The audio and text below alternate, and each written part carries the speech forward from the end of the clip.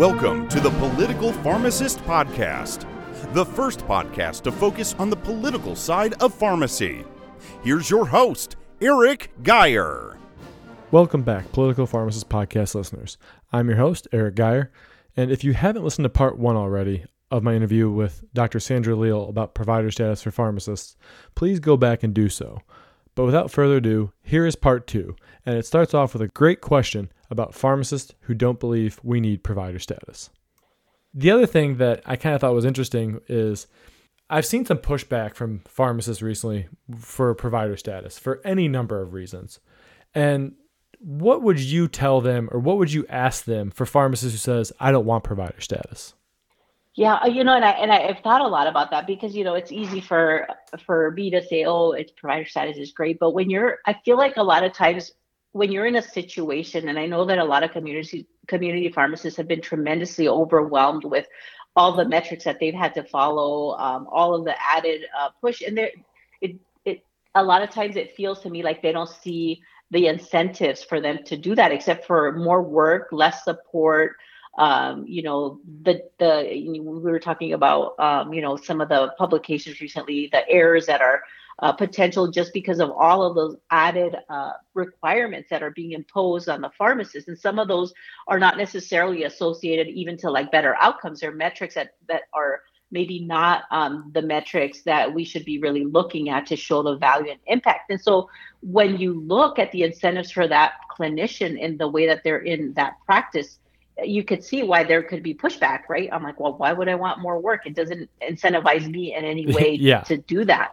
So that's where it is. It's like the structure of how the arrangement is currently set up is that it doesn't necessarily incentivize that individual to really want that. And so I totally understand that.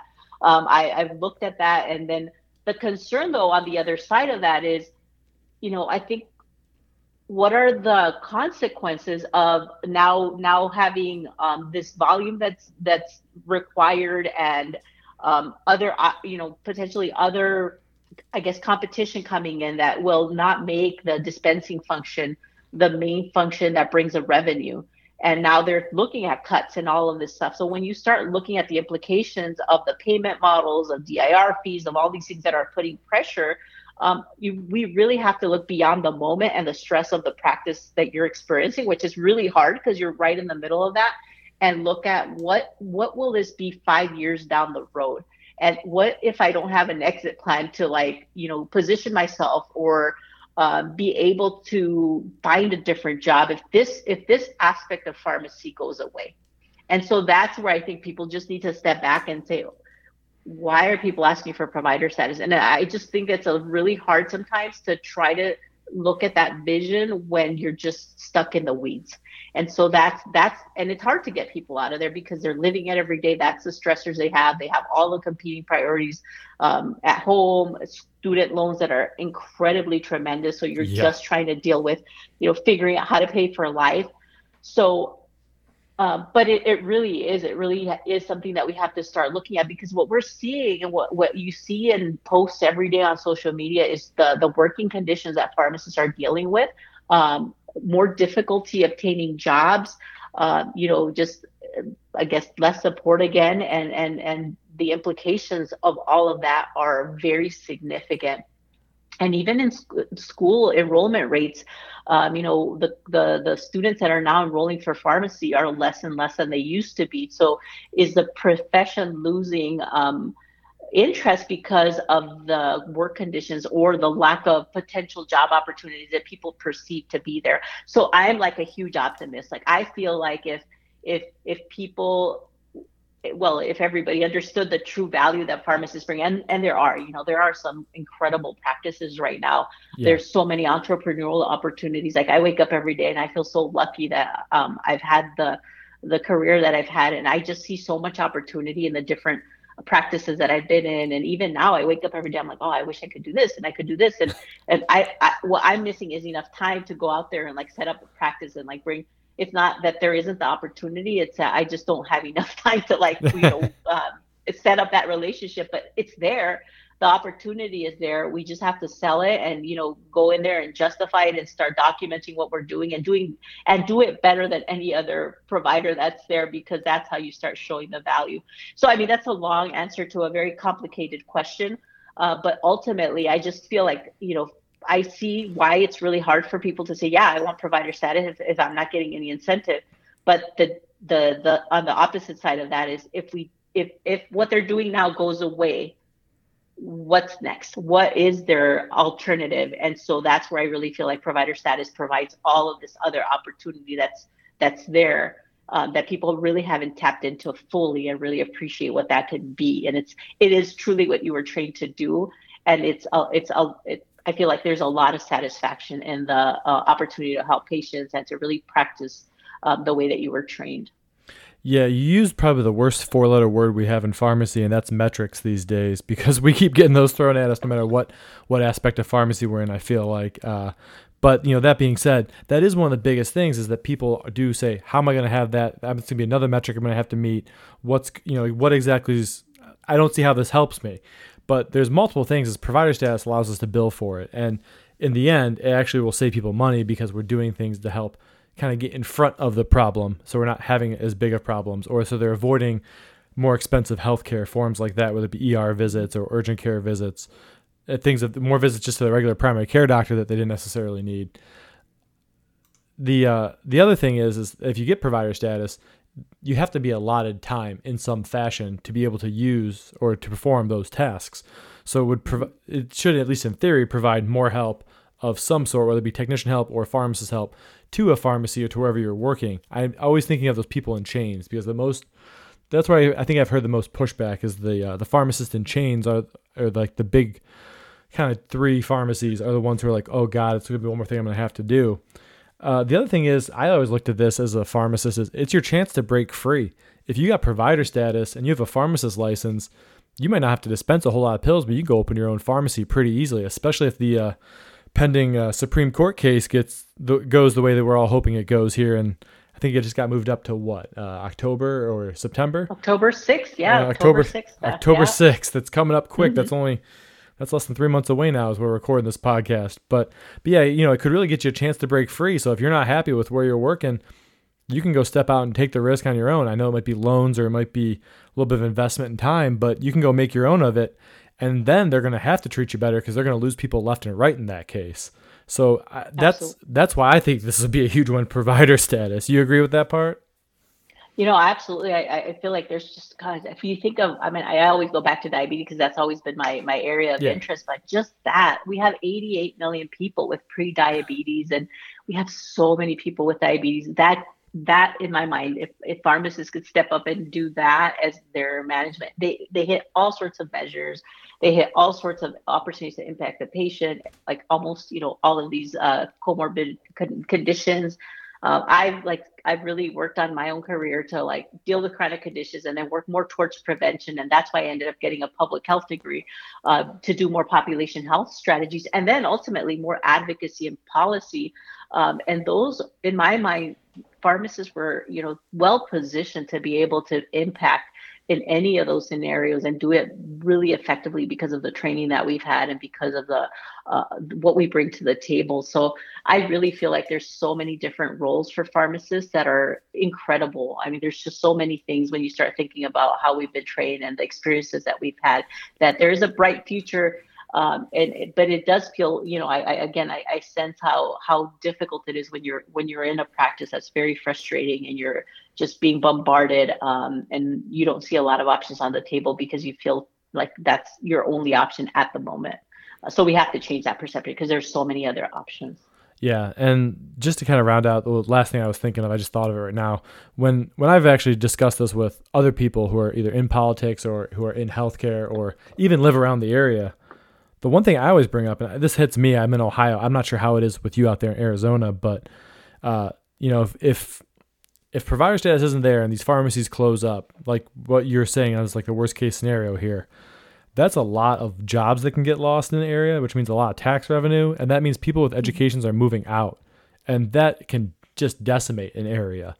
And so I think that if you look at it as like a grander scale, provider status helps keep the state or the local area, or in this case, the United States as a whole. So we're not getting stuff shipped directly from India or China, if that is the point it was to go in the extreme end with medications. We're keeping the brains in our country who are working for us to help us also get healthier at the same time. Does that make sense? Yeah, absolutely. Yeah. What I think it's referred to as brain drain, right? You don't want to have people leave your community and then not be accessible where you trained them and, be a local resource. And there's such an incredible shortage of primary care providers already. I feel like pharmacists really fit that role exceptionally well. We do public health, definitely with vaccinations, but now with point of care opportunities, with a lot of the programs we're working on are like diabetes prevention programs, diabetes self-management training. Pharmacists, again, super well positioned to be able to lead those efforts. And so I feel like, if you lose somebody because a pharmacy closes, that's terrible. And now you've also missed an opportunity to really create more access points and more clinical care opportunities that would have been potential, definitely, sustainability opportunities, but again, access points for people in the community. Yeah, and there's no reason why, with all the training pharmacists have, and to your focus of diabetes and even blood pressure, we can't go in there and help make little tweaks. Like, hey, your blood sugar's a little bit higher. Let's try raising this dose a little bit of your insulin, or raise it a little bit in your metformin, or your blood pressure meds. Hey, it's a med you're already on. They prescribed it. Let's try going from, 5 to 10 milligrams or 25 to 50, depending on the drug, whatever it is, just to make those little changes that could really help, get their life better under control and provide them that accessibility to quality care that they need, instead of having to go 3 months, 6 months, a year before they're having those changes made, which who knows how much that takes off of their end and takes off of their life in the back end, or leads them to something like a stroke or worsening eyesight or something along those lines. Agree. There's so much. Yeah, there's so many interventions that we can make that are, to your point, hypertension, cholesterol. I mean, there's so many things. Opioids right now. I was just reading the latest statistics on the number of deaths last year from opioids. My goodness, there's so much work that we can do to impact, outcomes and total cost of care for our country. Yeah, it's astronomical. Some of those figures, when you read about them, are just, like they're billions, if not trillions, when you carry out the zeros for what would be life expectancy type of things. So yeah, it's just astronomical. One thing we kind of danced around here was, do you think provider status could make pharmacy just better overall? The reason I kind of always ask about this is, a lot of the chains have gotten tons of flack because of some of the New York Times articles that came out earlier this year by Ellen Gabler.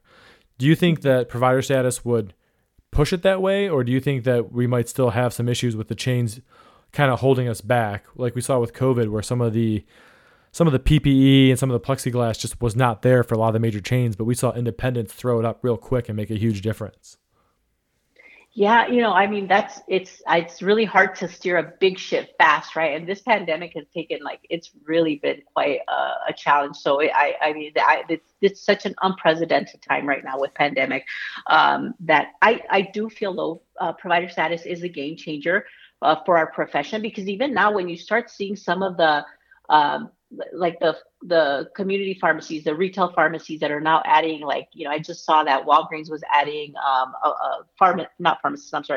physician offices right in their footprint. And I know that's been done before. Walmart's trying to do the same thing. CVS, all of them are doing that. But pharmacists are not the people that they're putting in those clinical settings necessarily. They're there in the pharmacy, but they're not necessarily utilizing them for a lot of the clinical interventions. And we know pharmacists are able to do disease state management. They're able to do all sorts of different types of interventions if given the opportunity. But the rate limiting step has been the models of reimbursement, and pharmacists, again, not being considered providers has been I think one of the biggest challenges why the pharmacist is mostly contained within the pharmacy versus within the practices that are there, that are opening in that same footprint.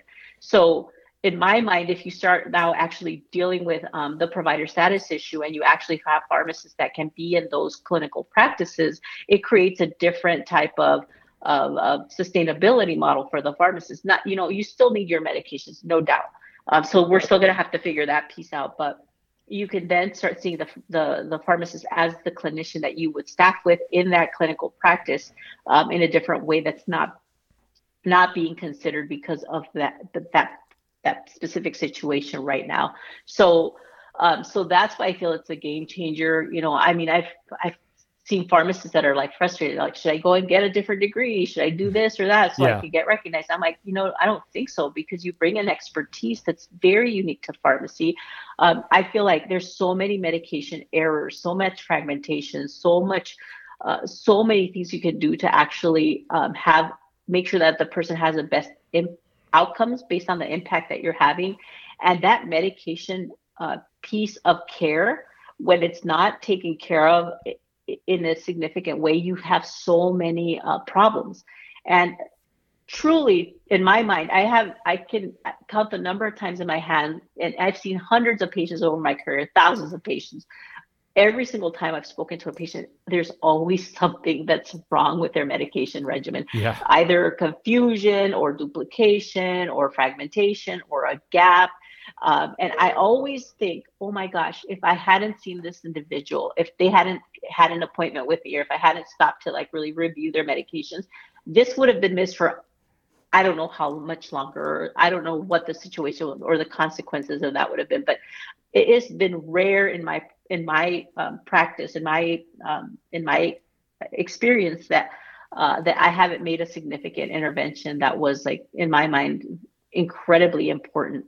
And so that's why pharmacy can't go away. That's why pharmacists can't go away, because if you take away that expertise, that's terrible. And right now, I feel like we still don't have the pharmacists seeing patients with enough frequency to give them that full review to address those problems that ultimately cost the healthcare system and that individual so much money, right? So much quality of life, so many issues, because we haven't had that be the standard of care. And that has to be the standard of care, that the pharmacist is always part of the team that's managing that patient's medications effectively. That has to happen. Yeah, and it's funny because obviously you mentioned opioids earlier. We've seen huge crackdowns on those, just from the insurance plans, from state levels, from every level of government you can think of. And one thing I see every single day in my pharmacy, I just saw tonight before one of the last patients I saw before coming home and then recording this podcast, there was a drug interaction that the insurance flagged of. There was a benzodiazepine prescribed for the patient, and they were prescribed an opioid in an acute setting. And we have to go and override that. So the insurance is already asking me to, hey, do you approve this? And essentially now I'm looking them up. I'm using my prescription drug monitoring database. I'm doing those types of things to really assess the patient, make sure this is right for him. And in this case, it was an elderly little lady who's there. And I'm like, all right, this is kind of a bad combo to give somebody who's in their 60s or 70s. And so, I call the person who wrote it, and I'm like, hey, were you aware they're on a benzodiazepine? And I think it was Xanax. I forget exactly which one. And they were like, no, she didn't tell me she was on that. I'm like, okay, did you look at the prescription drug monitoring program? No, why would I do that? She just came in and, had hurt her hip or whatever it was. And I'm like, okay, well, hey, I got to get approval. I got to make sure we're doing the right thing. And so then we had to have this whole discussion. And really, if I had provider status, I could go in there, look at it. I could have that discussion. I could document it with her, assess if it was safe, instead of just being that person who has to either approve it and hope they don't get hurt, or just, deny it then because I'm, a little overbearing and I'm not sure and I'm not too confident because I'm not the one who's quote unquote supposed to make that call, if you will. And that's, like, again, like you said with opioids, it's a huge hot button issue. That's something that we could definitely make a big impact in with something like provider status, because I can be a little more involved now in that patient's care. Mm-hmm. Yeah, I agree. The other thing, since obviously we're recording this during the pandemic, I think it's interesting that we're seeing those the COVID sites popping up everywhere, because I currently use the Abbott ID Now machine, which is amazing. I'm not paid by Abbott in any way, shape, or form. I want to make that clear. But with that machine, just different types of swabs. Obviously, I'm doing COVID, but it also does flu, strep, and RSV. Those are some simple things we can do and keep people out of emergency rooms, especially in a time like a pandemic, and keep things from spreading around the hospital or infecting somebody else, which overall would reduce infections and reduce, the cost of care for the community as a whole, not just necessarily one person. And that's what I thought when you said those clinics are popping up. I'm like, man, I would love to have a little room with like one or two of those machines. I could just take care of people, address their issue right there. Hey, you got the flu, because you have to get treated within the first, 24 hours for Tamiflu to work. Knock that out right there. Here's your prescription. We took care of it all in the pharmacy. You didn't have to risk going and get somebody in the hospital sick or getting an ER physician sick or another nurse sick at the same time too. I mean, yeah, it's the potential and the access that a pharmacist affords is incredible. And I think about that. I mean, absolutely for flu and strep, and then for COVID. But one of the things that I was doing in my practice early on was point of care testing for diabetes and actually preventing therapeutic inertia. One of the things Yeah. that I saw when I was managing people with diabetes is one, they needed A1Cs, and so we were able to do point of care testing for A1Cs, and then we were able to actually make a change in the either insulin or start or stop or change with our collaborative practice agreement, the therapy right there. We didn't have to wait for the lab results. We didn't have to wait for the provider to order that. We were the providers. We ordered the test. We started, changed, did whatever we needed with the therapy. And then that patient was able to get to control faster because we weren't waiting on all these different things that are by themselves already barriers to care. Because if you tell a person, hey, you need to make an appointment for this, that's like one more trip. That's one more copay that might be challenging for that individual patient to be able to get to, when you can just handle it right there because they're in front of you. And to the point that we even implemented an eye camera, and we had the MA that worked with us take the pictures for the patient's eyes to be able to screen them to see if they had any issues with a retinopathy. And if they did, then the person was more likely to follow up with an ophthalmologist because we had screened them right then and there. So those to me were some of the incredible changes of how we ended up creating workflow and really creating the practice type that then allowed for that patient to be taken care of quicker with less time wasted to get to goal because we were addressing things pretty immediate. And so, in my mind, that's the kind of practice that is transformative, where you actually start really impacting satisfaction for the individual because they're getting their needs met, their results are better, you're impacting total cost of care. And yeah, to your point, you're reducing high cost visits like emergency room visits, or even visits with a provider that we are absolutely more than capable of being able to handle very effectively. So though, it's a win-win for the system if you really recognize the value as a whole system and not consider it like you're competing or there's some sort of turf issue, because you're actually making everybody have a better situation. Yeah, and speaking of that with diabetes, that's one of my passions too. I had a grandpa who had a lot of issues with it, and growing up, it was very eye-opening to see that kind of play out over the course of his life. And as I grew up, and partly because of that, but also just because I try to be a good pharmacist. Whenever I was doing CMRs with diabetic patients, I think it's good to have that extra double check, which is why I love doing CMRs, is because, hey, you've seen all these different doctors, endocrinologists, primary care, maybe a cardiologist, but then you're seeing me, and maybe I have a little bit different perspective on it than them just because of the way I was trained or just because of where I grew up, whatever it is. And so many times I would be talking to diabetic patients, and a simple question of, hey, how do you sleep at night? Oh, I sleep okay. Any night sweats? Any sort of, you wake up and the whole bed soaked? Yeah, it happens once in a while. Okay. How often does it happen? It just starts a whole different dialogue. Mm-hmm. And I probably, when I'm actively doing CMRs, which hasn't been a whole lot recently, but when I've been doing a lot of them, I probably catch one or two of those a month where who's diabetic is having major issues controlling their blood sugar, and they can't get it controlled, and they're just throwing more drugs at it. But part of the problem is they're crashing in the middle of the night, and then their blood sugar spiking in the morning. And it's just like the stupid little thing, but I just think that's a good way the pharmacists are the extra set of eyes in healthcare that can help check it from just a slightly different angle from the way we're trained. And like you said, it's not a turf war. It's just providing the best overall care for that person. Absolutely. Yeah. And now I'm even thinking about some of the new opportunities with some of the remote monitoring. My daughter has a CMG, continuous blood glucose monitors, all the opportunities to help patients with navigating those tools and being able to more effectively use them. Those are all incredible things that I think, again, our pharmacists are well positioned to be able to help with deployment of that, because there are so many things that are coming down the road. And I think, pharmacists, again, can just jump in and be ready to be able to take that on. Yeah, for sure. I'm always game for stuff like that, but I definitely think just having the extra point and access of care is huge with our role in healthcare. So one thing we've kind of talked about this is being a financial boon for pharmacy. And obviously we understand that because we would be able to bill and be paid for that. So some people might look at us as being greedy, if you will. But how do you think that would help or would impact healthcare spending overall? And if you know of any studies of pharmacists being providers that are out there. Yeah, and it's so funny us being able to bill and that what you said about greed. What I always talk about is like we're not asking for anything more than any other provider. We want parity, right? We want equality. So in my mind, that right there, I just feel like that's just it's almost like we're put in an unfair position because we do interventions, we have impact, we show outcomes, and yet at the same time we're not compensated for those clinical services the way that other providers are. And so there have been numerous publications out there. I remember the United States Public Health Service Corps had written a letter to Regina Benjamin, the Surgeon General at the time, a few years back to really, again, it was during the time of advocacy for provider status at that federal level.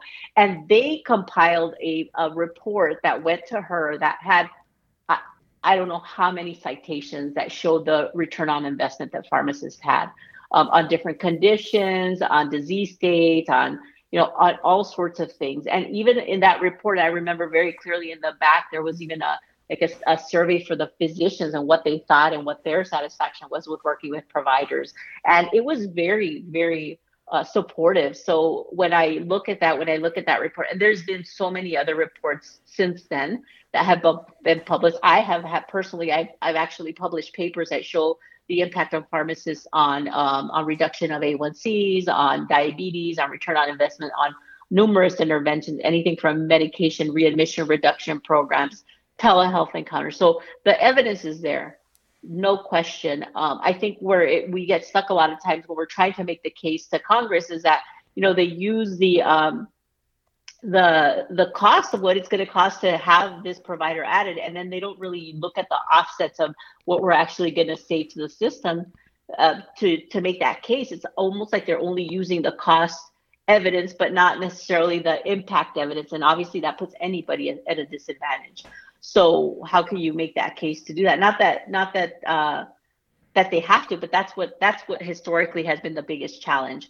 And so I'm not sure how we're going to have to overcome that, but we're going to have to overcome that. And I think what we're doing, and when we're seeing the pendulum swing on the whole system that's now requiring more value, and even how drugs are being considered for reimbursement is whether or not drugs are going to work or not, right? That's a very unique way to think about reimbursement, even for medication. So it's the same way that providers are being looked at. Are they providing the outcomes that they need to show in order for them to then get paid? Otherwise, there's a percentage reduction on their entire panel or incentives in the positive or negative way if they're not providing the impact or the outcomes on the populations that they're managing. So what the point of all of that is that, again, it's pharmacists are now falling into the same types of requirements, or I should say the opposite. Other clinicians are now being required to show value, where we've always had to do it. Now others have to do it. And when we're being put head to head, we are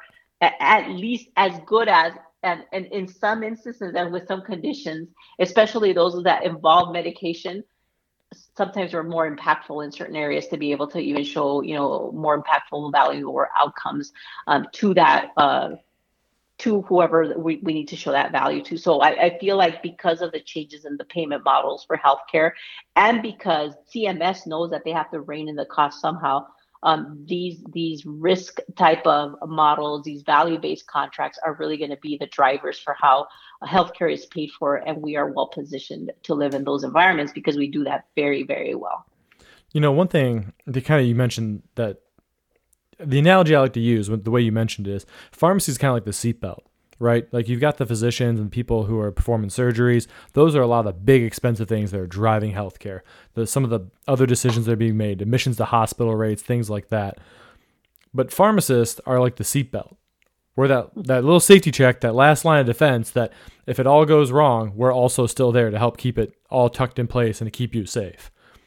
That's the way I look at it, why we need provider status. We need to make sure that we have a better seatbelt so that we can be more effective in keeping people safe and keeping them healthy and keeping them out of some of those high-risk situations, right? Like you can drive a car down the road 100 times and it's safe. That doesn't mean that you don't need it there for that one time you need a seatbelt. Maybe that's underselling us a little bit because we should be obviously more actively involved in it. But that's the way I always looked at my role was I'm the seatbelt. I'm the last person to keep you safe before you get the medication or before you go out in the world and who knows what else happens to you. Absolutely. I feel like when I was first doing some of the work I was doing, it was considered a best practice or, something, oh, wow, how innovative that you get to be in this collaborative practice model. I'm like, you know what? I don't want this to be a best practice or innovative. I want this to be the standard of care. And I want patients to have the pharmacist be part of the team before a prescription is written, during the time the prescription is written, and after the prescription is written. And like you said, it's not a one-time thing, right? It's not a stagnant type of regimen. Things change. People take over the counters. There's so many other medications and even food that had interactions with medication. So you really have to be consistently checking that because there is potential for so much confusion. And then, when you have people that have insurance, the luxury of insurance, but things get changed all the time. Non-therapeutic switching for formularies and things like that. You just introduce so many more confusion or complications into an individual's life and in their healthcare that unless you actually have somebody monitoring that with some consistency, there is going to always be room for medication errors and medication risk. And, some of the really cool stuff that's coming out with pharmacogenomics, I bring that a lot because I feel like that's an even, wow, talk about some of the new tools in your arsenal to really proactively prescribe the better so that you can reach, again, I talked about therapeutic inertia, but, get people to goal quicker, not have the side effects because you actually identify what people respond to or not based on their genetic profile. To me, that's just some of the really very exciting things that are coming down the road for pharmacy that, if we step in there and we take ownership of that we will be incredibly well positioned and valued because we know absolutely over and over because we've done it, we've seen it, we've documented it, that we bring value to a patient when we're part of their care. Yeah, I've had Dan Krinsky from PGX on here and Sue Paul, who are co-founders of that, and some of the stuff they talk about was just amazing. But one of the things you mentioned was the care after the prescription leaves. One of my friends in Florida, Victoria Reinhardt, I think she listens to this, so I'm going to call her out a little bit. But she did an awesome thing in Florida where they were actually going in ambulances to people's houses who were high admission rates and things like that, and were able to show a huge benefit of her just going in the ambulance with them to people's houses proactively to help keep them out of the hospital, keep them out of urgent needs, and catching things like, they tell the doctor one thing, but who actually comes in their house, looks at them, assesses this, and, catches drug interactions with foods and stuff like that. She was focused a lot on Medicaid patients, but, the way that they tell you they eat versus the way they eat, and everybody, not just Medicaid patients, it can be very different. And then it might be, hey, you're eating something that just as totally interacts with all your drugs. Like they didn't mention that they're going and eating 6 grapefruit a day or something and they're on atorvastatin. And you're like, oh God, like that's the worst thing you can do. What are you doing? And I thought that was pretty interesting that, she was doing that and showed a huge benefit. And one of the limiting factors she had was the lack of provider status. So she had to go through it like a grant and had to go through a lot of other hurdles. And I forget the status of that program currently, but it was one of those things that when you saw the benefit it made, it was some money up front, but the amount it saved in the back end was just exponential versus how much it actually cost them to go and do something like that. Well, I feel like now with the way that, it's so funny, but you've got these big payer, healthcare payers now that there's so much vertical integration and now patients are staying with these big payers for longer periods of time. There's unfortunately not that many options anymore. So there is more of an incentive and a responsibility by the health payers to really think, oh my gosh, this person's going to be around for a while. I better start really thinking about investing in some of these more preventative type of services that hopefully in the long term is improved care for the patient with lesser acute expenses. Because people are having to stay with their insurances longer. And then, employer groups that are invested in their employees, if they can also do work with groups like pharmacists that can come in and do education, management of diabetes, screenings, vaccinations, now, testing, COVID testing, for example. All of these are things that ultimately improve the experience for the patient, but as an employee and as an employer, because now you have a workforce that's able to do it because they're healthier. So those are all really good things to be doing. Yeah, for sure. That kind of wraps up what I had on, for provider status for pharmacists. Was there anything else you wanted to add before I ask the two questions I ask everyone who comes on the podcast? No. Okay. I don't have anything. I think we've covered a lot of different topics, so this has been great. Great. I hope the listeners enjoy the two parts of this discussion, because it's a lengthy one. So I'm going to have it split here in 2 episodes, because I think it's worth it. I think it's worth a listen, because it is such a very complex topic. It's not like, we get provider status and that's it. It's all fixed. No, it's a lot more layered and nuanced and very gray, as opposed to some of the black and white issues. So with that, moving on, if there was one thing you could change about pharmacy, what would it be? I was thinking about what I would answer with this. And right now, one of the things that I think about is that we don't have as much diversity, I think, that would represent the populations that we serve. I remember when I was in pharmacy school, I was one of just a couple of students that spoke Spanish. And now that I'm working with a company that I'm working with, we value people that are bilingual. We value diversity. We value, groups that represent the populations that we're serving, because we can make a more personal connection. So I just think, and this is not just for pharmacy, but I think in general, having diversity and having more representation is something that would help the profession ultimately, and it would help the patients that we're working with. So that would be one of the things that I would, I think would really improve the profession. I was just reading something about that, and it was a study on interactions with African-American patients, and it showed how much better African-American doctors were at interacting with them and the way that they understood life and the way they viewed it, and be able to get much better outcomes because of that. So I think that's an interesting take that I think is completely valid. Yeah, I remember my own practice at the FQHC I worked at. I spent 75% plus of my day speaking Spanish to the Spanish population that I was working with. And yeah, it was great.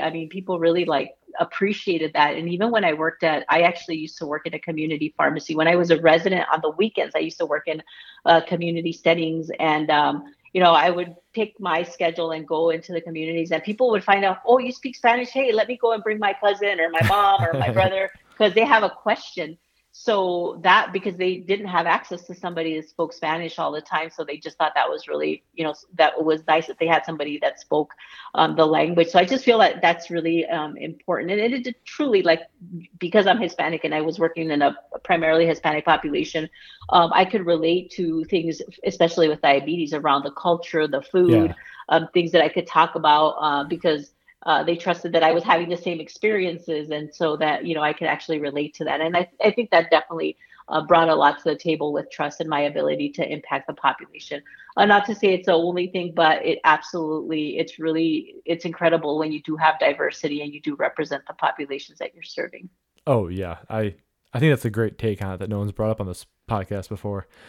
If you could change one law about pharmacy, federal or state, what could it be and why? One caveat: it can't be provider status, because we've talked about it so much. Wow, that's tough, because that's been my whole thing, right? But my whole career, that's what I wanted to make sure that happened. But a few things. I really there's a lot of work being done around prescribing, actually, for pharmacists to be able to prescribe. And I always think that would help our profession even more.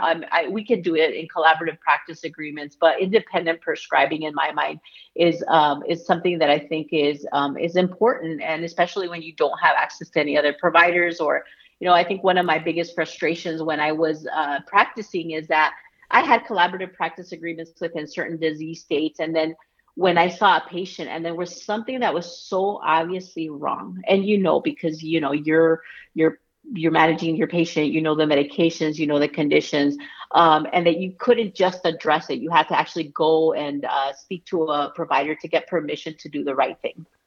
So getting permission to do the right thing would always frustrate me, because it was a time delay, or there was just, that extra step to just try to do the right thing. So in my mind, that was one of the things that I felt would facilitate patient care and practice.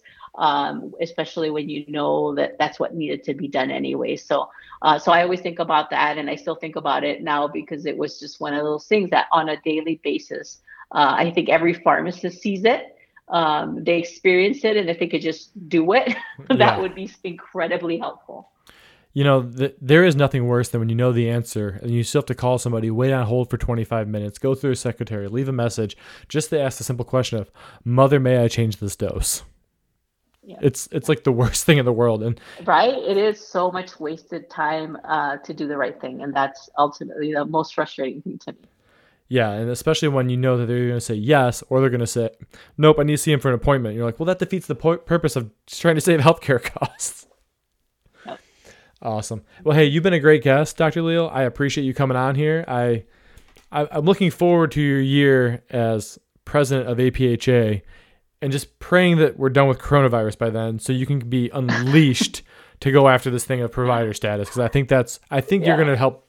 If it's not done by then, I think you're going to help put the nail in the coffin on this one to get it over the finish line. I hope it's going to be the moonshot, for my platform next year. If this happens, this is one of the things that just would be the pinnacle of my career. At least, if at least I had a little bit of a role in helping that happen, because I know there's been so many people before me, and there will continue to be so many people after me that advocate for the profession. I'm just happy that I could contribute in any way possible to help us have a better experience. Well, if that does happen when you're president, you're coming on here to do a victory lap. Well, I would absolutely love to do that. Okay, great. Hey, listeners, if you can, give me a 5-star review. If you like what we're doing, try and support my podcast or, support it on social media. I do this just out of the goodness of my heart and because I really, really think that pharmacy needs to be talked about more. And everyone keeps talking about us, but we're not talking about ourselves enough. So I'm trying to give pharmacists a little bit of a spotlight here so that way we can kind of take back our profession since we know our profession and more than other people do.